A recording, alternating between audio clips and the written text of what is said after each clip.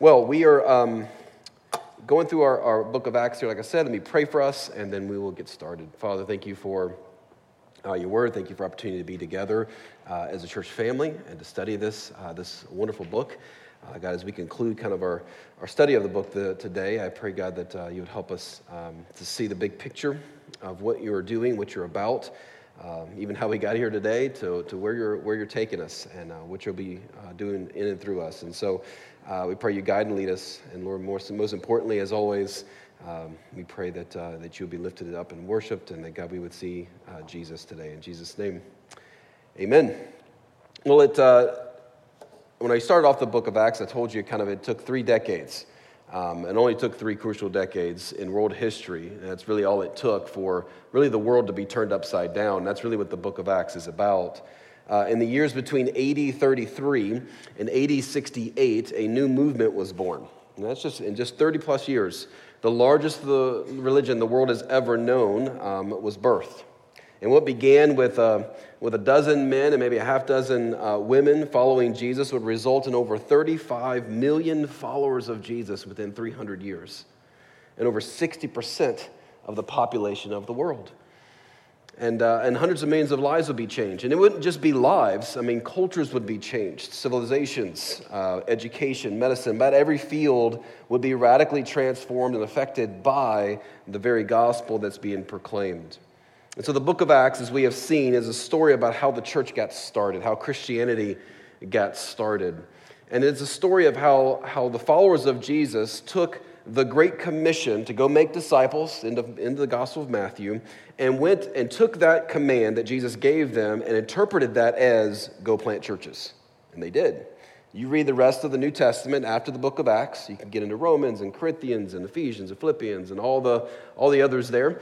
Notice that they may sound like strange names to you if you've never read the Bible. Those are names of churches in cities, in towns and communities that were planted in the book of Acts. Okay, that's what all of those letters are from. And it's important you understand the story is not what the rest of the book of Acts and the rest of the New Testament is not a story of what individual apprentices did for Jesus necessarily, but more of how the Spirit of Jesus worked in and through local churches to get the gospel to the ends of the earth. And here's how it got started. As we pick up the book of Acts, Jesus has risen from the grave. He has been with his followers for about 40 days. He is about to ascend to one day return, and it goes on to reiterate the very great commission that he gave his disciples at the end of Matthew 28. And here's how he put it in the book of Acts. Acts chapter 1, verse 8 says, "You will receive power when the Holy Spirit has come upon you, and you'll be my witnesses in Jerusalem and in all Judea and Samaria and to the ends of the earth." If you're not familiar with those geographical regions, you got Jerusalem as the center. Outside of that, you got Judea as a larger geographical area, and Samaria is like the neighboring town or city, as it were, and then the ends of the earth. And that's really the outline for the entire book of Acts. Chapters 1 through 6 that we've seen already, we saw the very first church planted. What's it called? The Jerusalem church, right? It was the first one. And we caught a glimpse of this end of the earth thing in Acts chapter 2 when we saw the kind of gospel hit a very diverse community of people, right? Remember all the different languages at Pentecost in Acts chapter 2? We started to see, okay, the gospel is going to go further than just Jerusalem. And we get to chapter 7 and 8, we see the gospel break out of Jerusalem, and it gets into Judea and even Samaria. And again, we catch a glimpse of it going even further than that with Philip's interaction with an Ethiopian who comes to Jesus and goes back to Ethiopia. And traditionally, we understand churches were planted there, right, as a result of that interaction. Then we fast forward to 9 through 12, where we've been the last month or so. And we saw the gospel spread outside of Jerusalem and Judea and Samaria by seeing the second church ever planted. Okay, there was Jerusalem church. The second one is called the church at Antioch, or Antioch Church. And that's modern day, if you're looking at a map, like where's Antioch? Modern day Turkey would be where that is. Okay, that's the second ever church ever planted was now the country of Turkey. And again, we catch a glimpse of it going even further than that. We see Cornelius' conversion, right? He was a Roman. He was a soldier. We see the vision of Peter, right? Remember the whole vision of the blanket and the food, the picnic table of like bacon wrapped pork tenderloin or something. Go eat it. I thought of that the other day. I was at Costco, and I literally saw a bacon-wrapped pork tenderloin, and I thought of Peter and his vision. I did. That's like that's my connection there. It's like, go eat bacon. And so it was basically a vision to say, hey, we're going to take the gospel outside of the Jewish circle, right? We're going to go to the Gentiles, meaning non-Jewish people. We're going to go all the way to the ends of the earth. And so for the first time there in Acts 10, we see the world is about to see a religion that was truly supernatural, transcultural, beyond borders.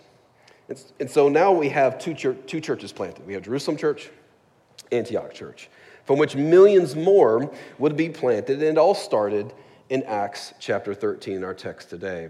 But again, it's important you know that the rest of the book of Acts isn't about the individual apprentices going out on their missionary journeys. That's a lot of times how you can think about it. It's all about Paul and his missionary journeys.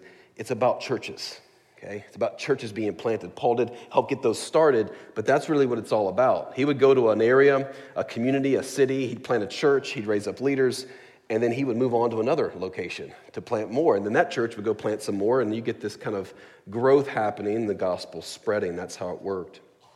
And so it's about churches planted in specific geographical regions so that disciples are made, right? That's what Jesus said, right? Go make what? Disciples. Not necessarily converts, that's all part of it, but disciples, followers of Jesus. And those are made in local churches. The people are raised up and discipled and become more like Jesus and sent out like Jesus in local churches.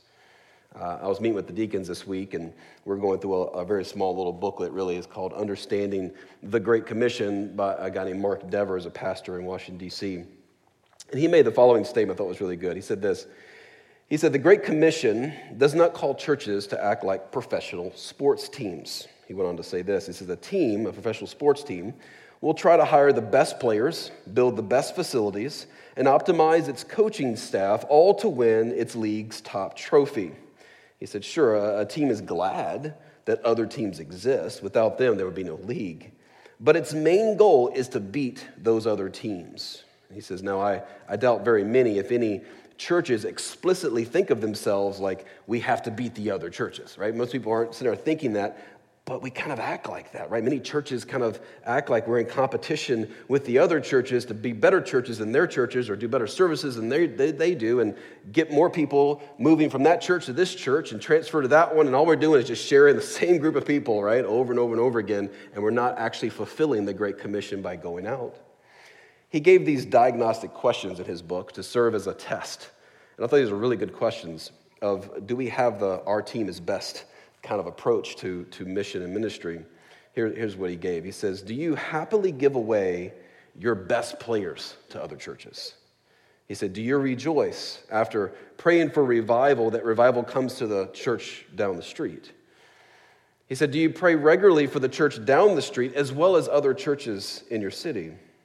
And he gave one more. He says, do you give any portion of your budget to revitalizing old or raising up new churches in your city, around the nation, or abroad?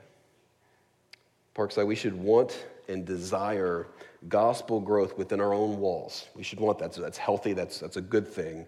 But we also should want that for every single church around us. Because the more healthy churches there are, the more gospel preaching churches there are, guess what? The more people are going to hear about Jesus, right? We have to duplicate ourselves, and we got to help other people do the same.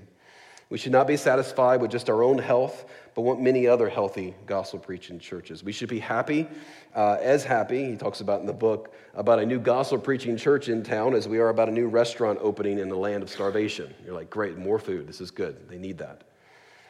Too many churches lose sight of the gospel and church planting and miss the entire Great Commission and purposes for which they exist. I've shared this story before, but there was a book by a guy named Richard Lovelace called Dynamics of Spiritual Life. It's on my shelf there.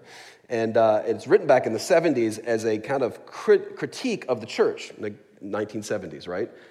Things haven't changed that much in the church since then, but he kind of gave this kind of picture. He talks about the world in that book as being like a lake. If you've ever been to a lake, right? And the main part of the lake. And in each of these individual coves that you turn off onto the lake, there are local churches down those coves. That's how he gives the example. He says, in the world, they kind of turn, they see the cove, and they go, well, that seems interesting. I might want to hear what they're talking about. And they kind of turn down the cove, and what they witness many times, instead of hearing the gospel, what they witness is local churches on both sides of the cove chucking rocks at each other, right? We do worship better than they do. Come see us, right? We do theology better than they do. Come see us, right? We serve the poor better than they do. Come see us. Meanwhile, the world out there, right, the lost, are turning the boat around. They're like, we're going back into the main lake here. We're not going down those coves. That sounds ridiculous. I don't want anything to do with it, right? And that's kind of a similar assessment in the Western, especially in America, kind of church.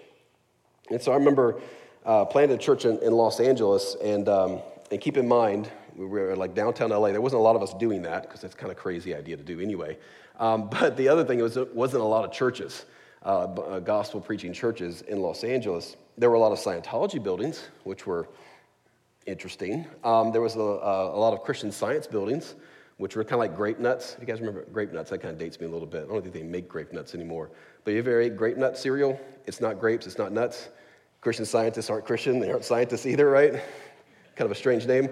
But anyway, we were planting a church, and we were 2 years old. We were already outgrown our one space. We were in the Michael Jackson Auditorium, which was covered up at the time because Michael Jackson's name wasn't very popular at the time. But that's where we were meeting as a church, and we were outgrowing that space. We were about 200 to 225, and there was this church in the middle of Hollywood called Hollywood Baptist Church. Beautiful facility, seats 700 people. I'm like, I'm going to go talk to them and see if we can, get together right here. We can merge together. We can get together on this one. Our beliefs are very similar. The belief system of the church is really good. So I went in one Sunday morning. I had been trained up kind of leaders and pastors, and I had one of the guys I've been training kind of preach for me. And I went on Sunday morning. I was like, this is the best time to meet him. I go in, published time. I sit down in the front row, and I'm sitting there, and there's nobody there. And I'm thinking, like, maybe there's like a church retreat or something this Sunday. And about 10 minutes after it's supposed to start, another lady comes in and sits beside me. It's just two of us. Two. And I'm sitting there, and out from behind the stage comes a guy with his guitar, and he gets up there, and he starts playing and singing, and he looks, if we're sitting there, he's looking back there, and he's singing, telling everybody to stand up, and I'm just looking around going like, what is going on at this place? This is so strange. He sings his songs, never looks at the two of us, and then he sits down, and then the pastor comes up and starts to preach and looks again, never looks at us, looks out and preaches to an imaginary audience out there in the church. So afterwards, I came up to him. I go, "Hey, we're a pretty new church in town, about 2 years old. Like our beliefs are similar. We love the gospel together. This is great. Like maybe we could join forces. Like we could be together." And he proceeded to basically criticize me in some ways and say, "Look, we've got this. This is our space. This is our city. We got this, and we're reaching people." And I'm thinking, it was two of us here. How is this? It was like a gang. I felt I was going to get shot. It was like gang territory. Like, you're on our turf. Like, you shouldn't be there. And I'm like, man, churches do not work together like that, right? They should be working together for the gospel, not working against each other and trying to compete with one another, especially when you believe the same. We need to be a Great Commission church that looks to get the gospel out, see disciples made through planting churches locally and globally. And that's what the rest of the book of Acts teaches us, right? That's how the Great Commission of Jesus is fulfilled through local churches. And so in our passage today, we're going to find what I call the Great Commission church is started. And what is a Great Commission church? It's a sending church, it's a serving church, and it's a suffering church. And those are the three things we'll look at. And that template, because we're going to finish Acts today, will serve as a template for the rest of the book of Acts. And I encourage you to read the rest, and you'll see these three characteristics, right? You'll see a sending church, constantly being sent out, constantly new churches being planted. And you're going to see a serving church where they're serving the community, answering their questions. And we're going to see a suffering church on every single page in the book of Acts. And that's how the gospel went forward. All right? So let's look at those. Number one, a Great Commission church is a sending church. A sending church. So you see in the first 3 verses there of Acts 13, you see there the churches in Antioch. They have prophets, it says in verse 1, and teachers. And it begins to list all the different people. And it says, while they were worshiping, verse 2, and fasting, the Holy Spirit said, "Set apart for me Barnabas and Saul for the work to which I have called them." And then after praying and fasting, they laid hands on them, and they sent them off. So, while the evangelistic efforts in Samaria and Antioch and with people like Cornelius and the Ethiopian were not necessarily planned, if you've noticed that in the first kind of half of Acts, a lot of it was accidental. It wasn't like they were planning to meet the people or strategizing to engage certain areas. They were running for their lives. Remember I've talked to you about this, that how it's very probable, at least humanly speaking, that the gospel never would have gotten outside of Jerusalem if persecution hadn't happened. Remember in Acts 7, we had Stephen who was stoned to death, and the result of that was Saul and his henchmen chasing down all the members of the church and the Christians and really putting them in prison and death, and they scattered. They went everywhere. Matter of fact, listen, Acts 8:1 says this, there arose on that day a great persecution against the church in Jerusalem, and they were all scattered throughout the regions of Judea and Samaria. Look specifically at that verse. They were scattered where? In Judea and Samaria. What did Acts 1:8 say? They were supposed to be witnesses in Jerusalem and Judea and Samaria. There they go, right? They weren't planning on that. They weren't trying to go there. They were pushed that way because of persecution. And then listen to this, Acts 11. It says, now those who were scattered because of the persecution, okay, there's the church being scattered everywhere, that arose over Stephen, traveled as far as Phoenicia, Cyprus, Antioch. Now, notice those Cyprus. It was one of the leaders of the church. People from Cyprus were here in Acts 13 as one of the leaders of the church, speaking the word to no one except Jews. But there was some of them, men of Cyprus and Cyrene, who on coming to Antioch spoke to the Hellenists, also preaching the Lord Jesus. So we find the churches are being planted, churches are starting in that way, and they were really accidental, but now it begins to be on purpose. They begin to strategize, they begin to send out people to very specific locations to see churches planted. Now, how did the church at Antioch get to this point, right? What moved them to be a sending church? We see the Spirit of God speak to them and tell them to set apart Barnabas and Saul, but what was happening in that group? And I want to notice a couple things that made them a sending church. One is they had a team approach. You notice that, right? At the beginning of chapter 13, there's this whole list of names. And notice that it uses the terms prophets and teachers there in 13:1. Most commentators would argue that is actually served as a functional kind of elder-pastor team, okay?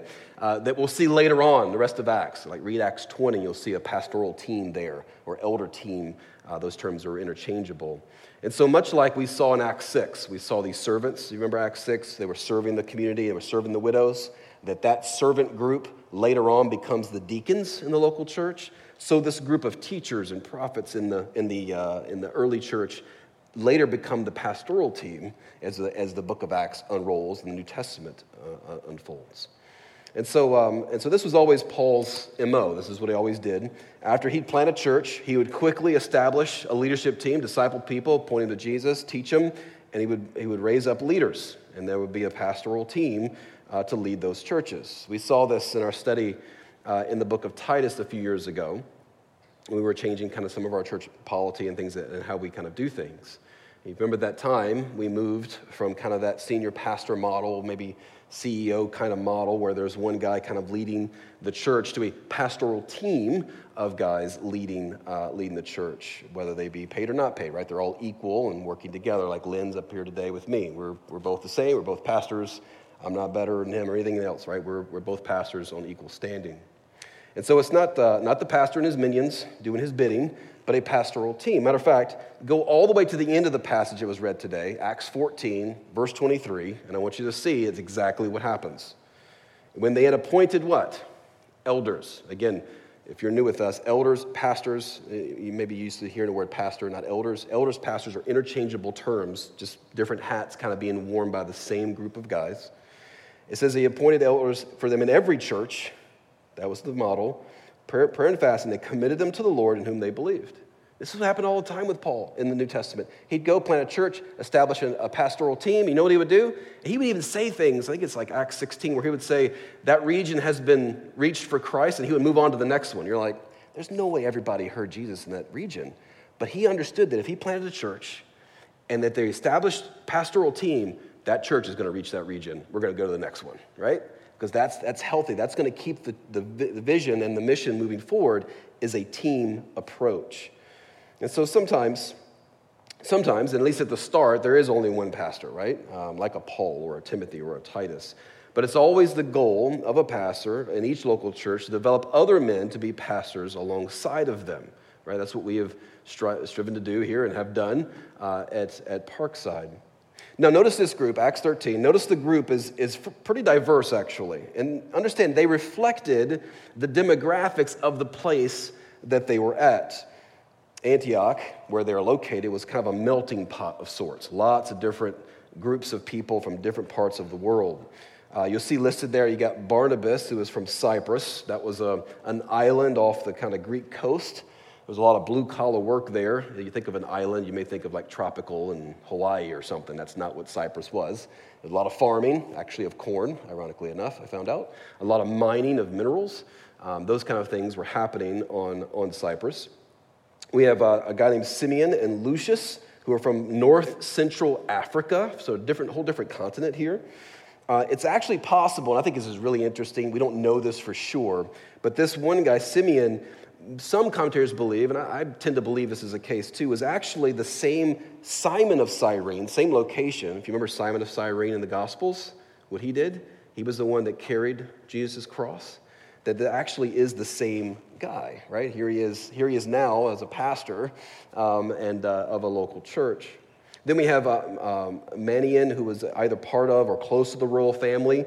He was a member of kind of the upper class kind of group. And then we have Saul, who's like a former rabbi turned hitman, as we've seen, turned follower of Jesus, right? So this group is really diverse. I mean, it is a very broad group of people, but they represented the congregation. And despite their differences, they had one thing in common, right? Their love for Jesus and their love for the gospel. And this team approach resulted in the gospel going forward and churches planted. This was always the approach.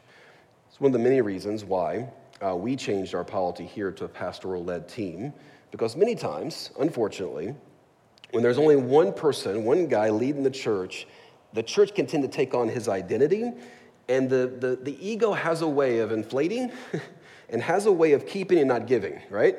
Has a way of like, we're going to build this empire. We're going to build this on here. A lot of us pastors have been listening to this podcast called The Rise and Fall of Mars Hill, which is fascinating. I was actually in the middle of all of that because I used to be part of Acts 29. So I know the kind of the story of that, but it's kind of a principle of when one person is kind of at the top and it's built on ego, how it can be completely destroyed, how a church of 10,000 plus can go down to zero and completely stop existing because of one person leading the charge in that way. And so it's important that you have a team approach, which is what they had here, where you check each other, you make sure you keep the main thing, and you continue to preach the gospel, and you continue to plant churches. That's why you have a team approach. The second thing they had was not just a team approach, they had a prayerful approach. Notice the routine of the team. They were worshiping, they were praying, they were fasting together. It's very possible that they were not necessarily doing this in order to ask God to plant where their next church plant's going to go. They were just worshiping Jesus, right? That's what they were doing. They were reflecting on him. The most natural reading of this passage is that they were not in a special season of prayer, nor were they specifically or deliberately necessarily planning for the mission. Rather, they were just going about their routine. This is what they did. They met together, they worshiped Jesus together, they studied the Bible together, they prayed together, and they saw God lead them through that kind of focus. You see, when a pastoral team is focused on Jesus and worship, they will find Jesus leading them to plant churches. That's how it works. Why? Because when you're actually focused on Jesus, you become like Jesus. And when you become like Jesus, you get the heart of Jesus. You know what the heart of Jesus was? To go reach the lost, to go to the ends of the earth, right? That's what happens. And so it's important to do that. When a church or a pastoral team cease to focus on the gospel, they tend to turn inward and insulated from the world around them. And they tend to focus on their own kind of issues, maybe their own problems, even their own ministries, become more like professionals than necessarily pastors. But when a pastoral team prioritizes the gospel, focuses on worship, they will be pastors who lead the church on mission because they'll be consumed with the heart of Jesus, who came not to be served, but to serve, right? And give his life a ransom for many. Lastly, number 3, they had I call an open-handed approach. This is super, super important. An open-handed approach, not closed-handed approach is like, this is mine, I'm keeping it, right? Open-handed is like, all right, Jesus, if you want it, you can have it kind of thing, right? It's an open-handed approach.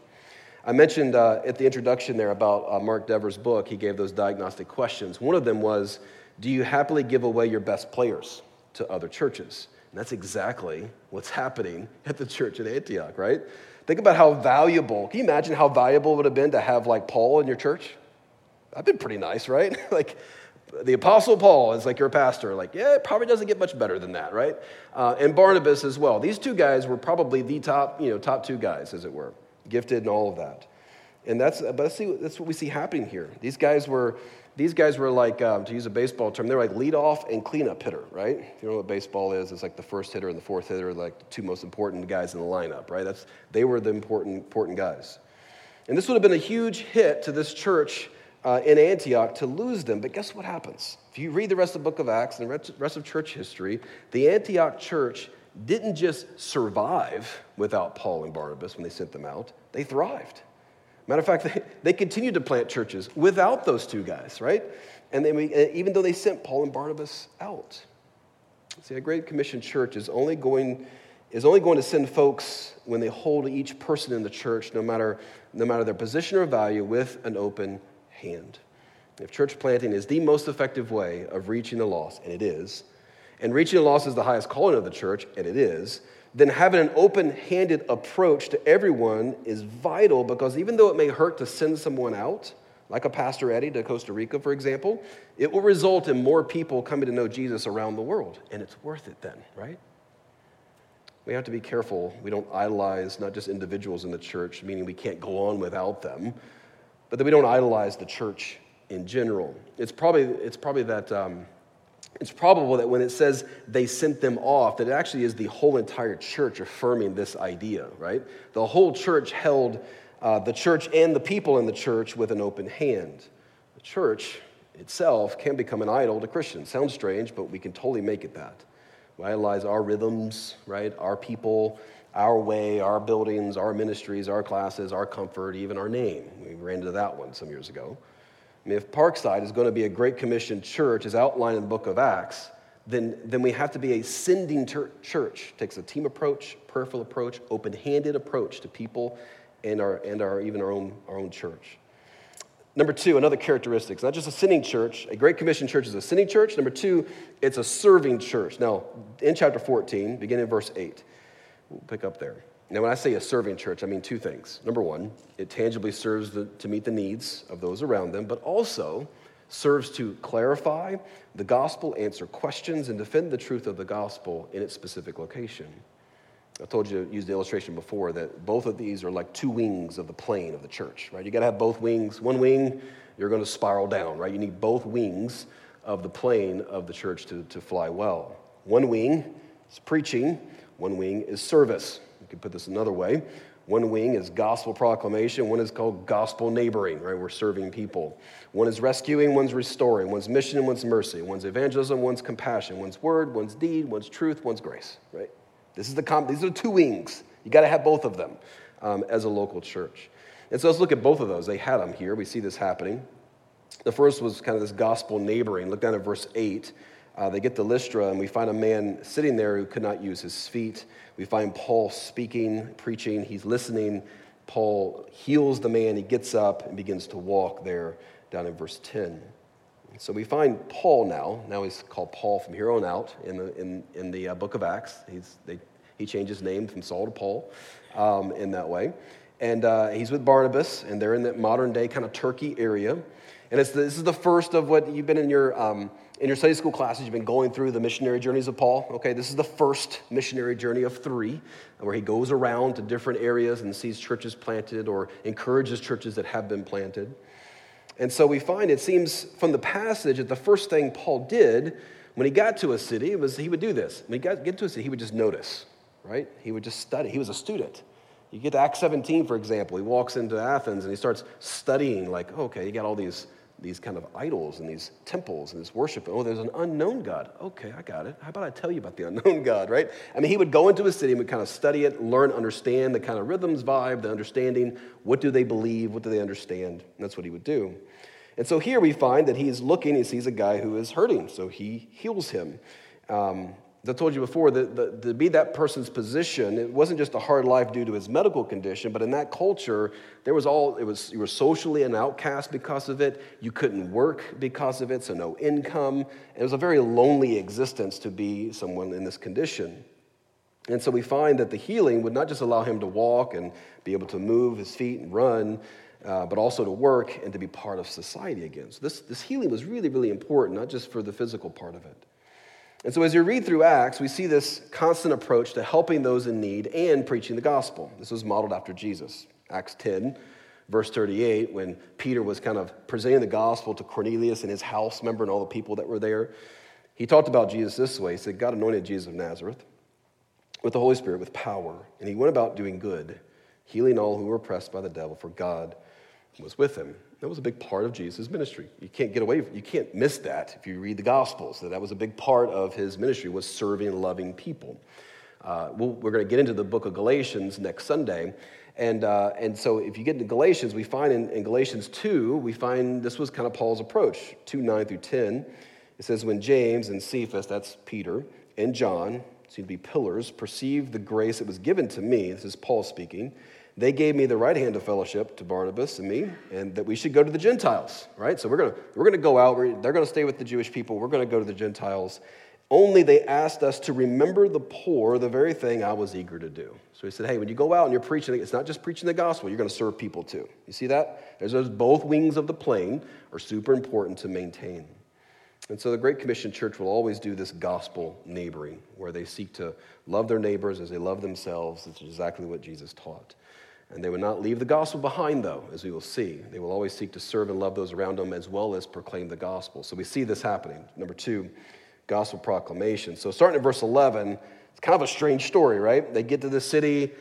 They get mistaken for some Greek gods. People are the priest even gets in on it. They're trying to sacrifice animals to them. They're worshiping them. And, they have to try everything they can to stop them from doing this. It's a very interesting thing there. But we find Paul and Barnabas doing this gospel proclamation.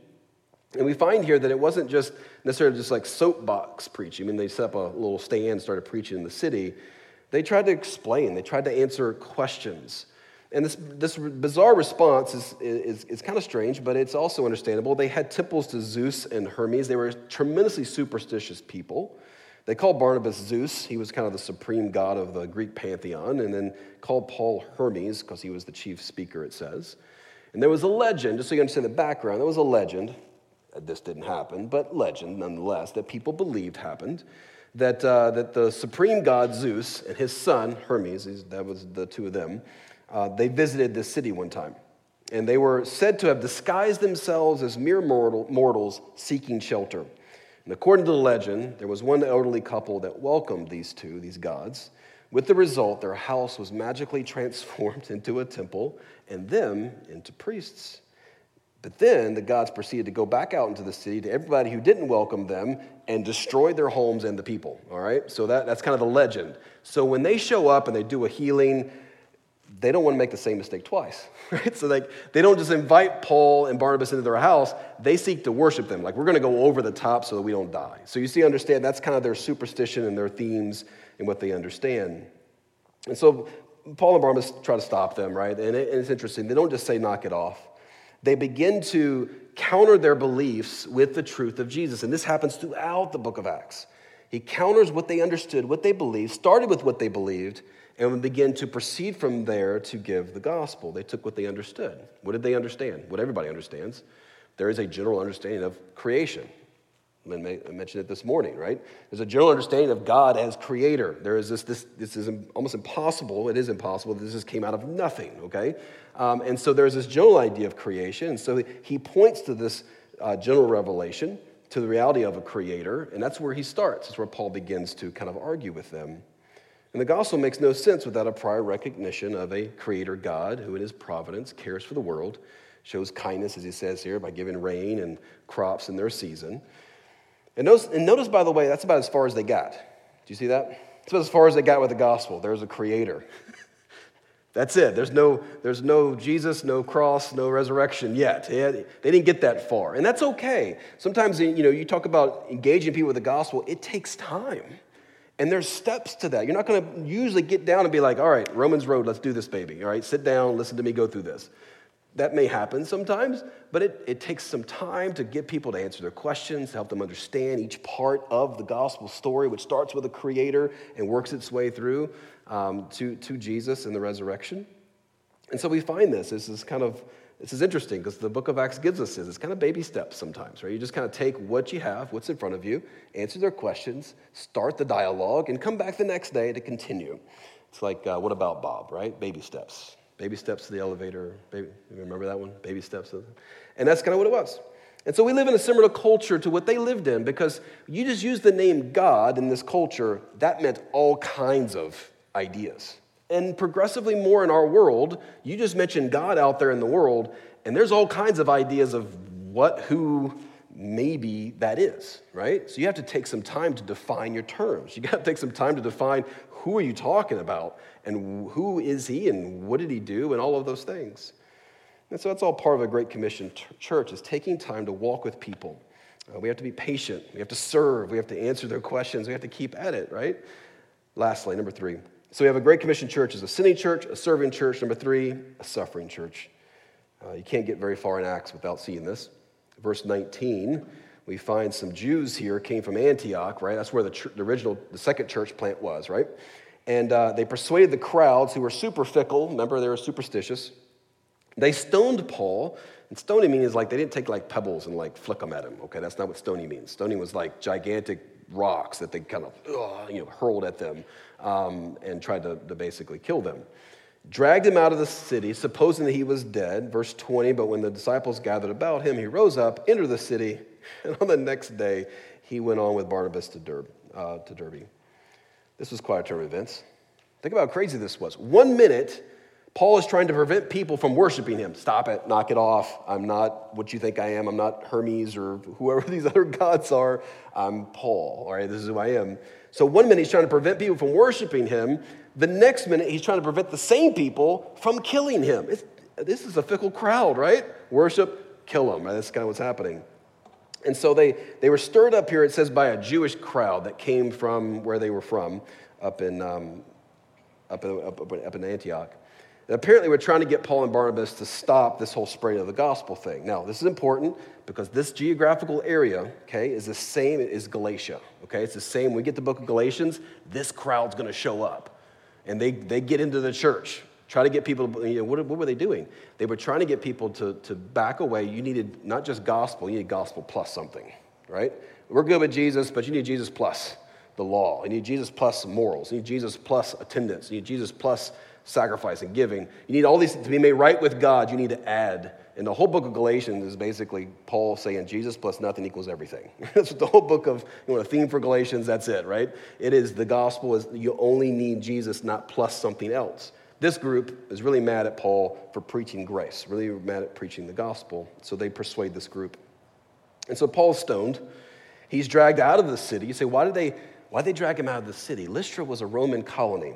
And it was illegal to stone somebody, like this this kind of vigilante justice kind of thing did not fly in Rome. They had to have a process. There were laws, except when the Romans wanted to do it, they could do it. But the regular people couldn't do that. And so they drag him out because they don't want to get in trouble. So they drag him out of the city, close the gates, and leave him basically thinking he is dead. And so we find Paul. He's lying there. No doubt Barnabas, along with some other followers of Jesus, come by. Probably start talking about the next steps, who's going to do the funeral, those kind of things, because he looks probably to be dead. And all of a sudden, you can imagine the scene, like Paul kind of takes a deep inhale. It's like, he kind of comes back, he coughs up some dust from the rocks that he'd been stoned with, blood probably coming down from his head. And he shakes all that off, and he proceeds to walk back into the city. And I would love to have been there to see the face of the other disciples, like, okay, I guess we're doing this. He's like hobbling, dragging a foot, blood's coming from his head. He's going back in, and he does. And the guys are like, well, I guess this is how it ends. Let's go get him. And so he does. They go in there. And Paul, he was beat pretty bad. Matter of fact, at the end of the book of Galatians, he actually says he bears the marks of Jesus. And a part of that marking was the beating that he took here. He had permanent damage done to his body. They thought he was dead. Right? These gigantic rocks being pounded on your head. It may have made him a little bit crazy, but in a good way, in that way. And so they follow him in, and the crazy thing was, it wasn't the end. A church is planted in the very city that stoned him, and God used the suffering of his people to bring that about. This is always the way God advances the gospel. It's no wonder that this city changed its tune and listened to what Paul had to say, and a church was planted in that city. Can you imagine being them? The guy you thought you killed returning later that day to tell you more about Jesus? Like, we just killed you for this, and you're back telling us again about him? Okay, I think we should probably listen. So they do. And think about it. It was almost like Paul's sheer presence was more effective than 100 sermons he could have preached, right? I mean, it was that sheer presence of walking back in, enduring the suffering, taking it on, right? He's embodying literally the gospel, the suffering of Jesus, and he walks in, and they listen to him this time. And you can't defeat men and women like this. This is all throughout the book of Acts. You tell them to keep quiet and about Jesus, and they disobey you. You throw them in prison, they convert the jailer, right?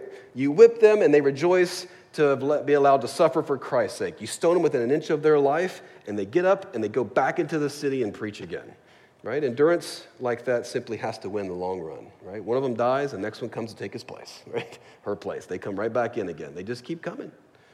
This is why the Great Commission Church doesn't have to be the most educated, the most popular, the coolest, the trendiest, the wealthiest, even the most articulate. None of that stuff really matters. They just got to suffer well. You just got to get the gospel right and suffer well.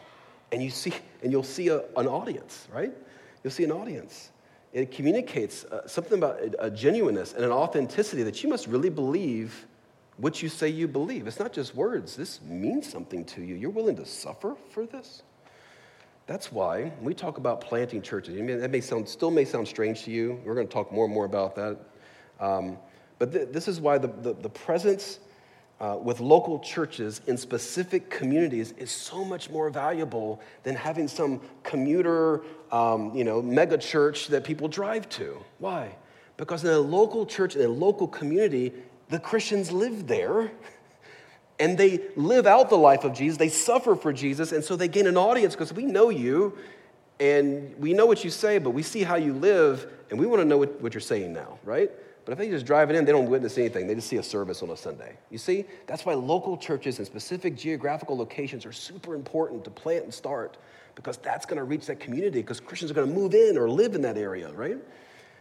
There's a book, I brought it with me here. There's only one left in the bookstore, but if you're interested in a story like that, there's one of my favorite ones. It's called The Live in Peace by Mark Gornick.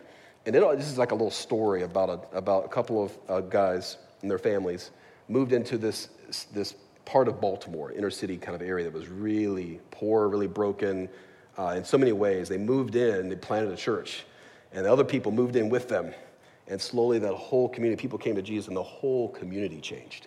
Right? Everything about the community, not just the spiritual life of it, but everything about it began to shift because Christians are willing to move into a geographical location and live, right? Among the people, with the people, because they get to witness things like this, like the suffering.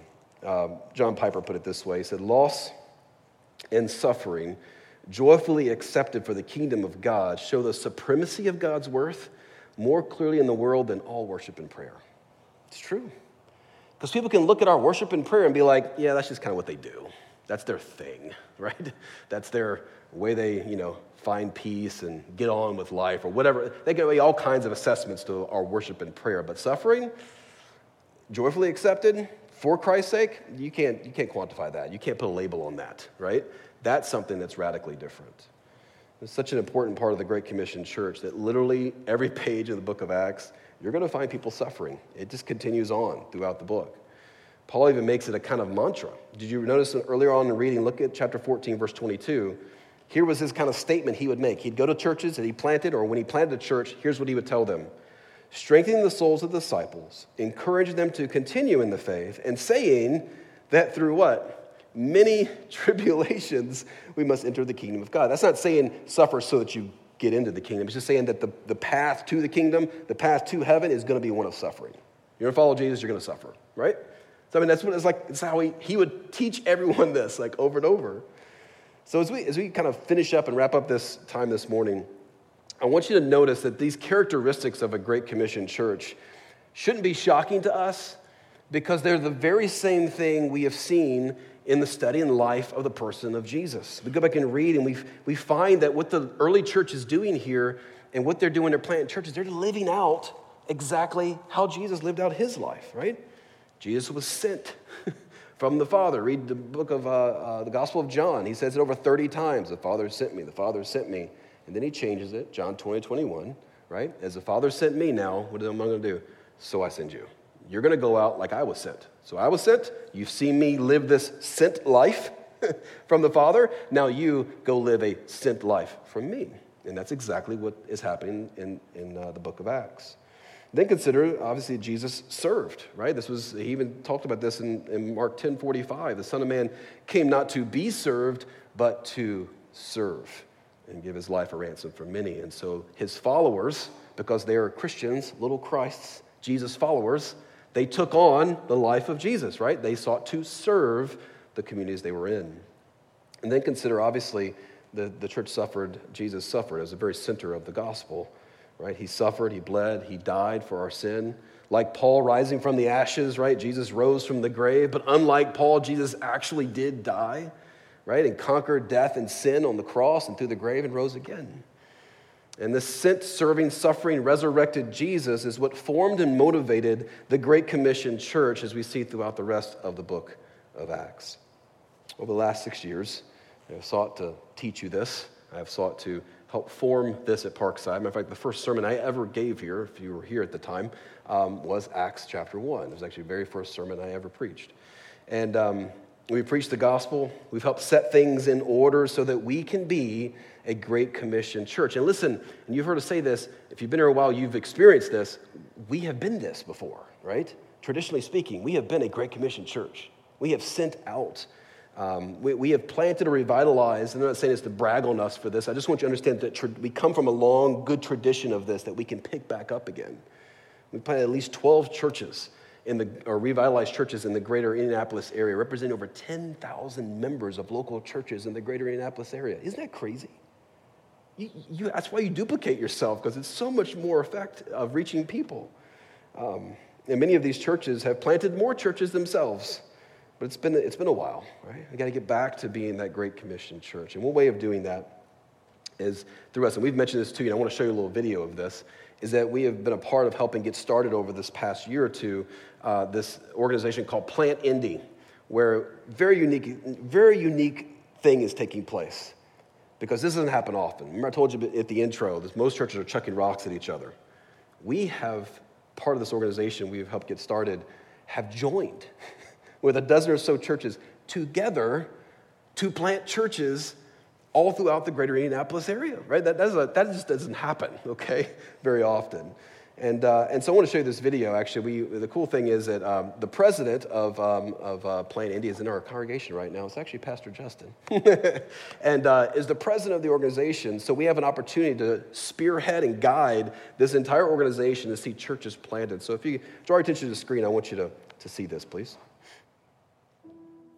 God has promised that He will build His church, and the gates of hell will not prevail against it. With great confidence in that promise, we are committed to bringing local churches together for the establishment of more healthy churches.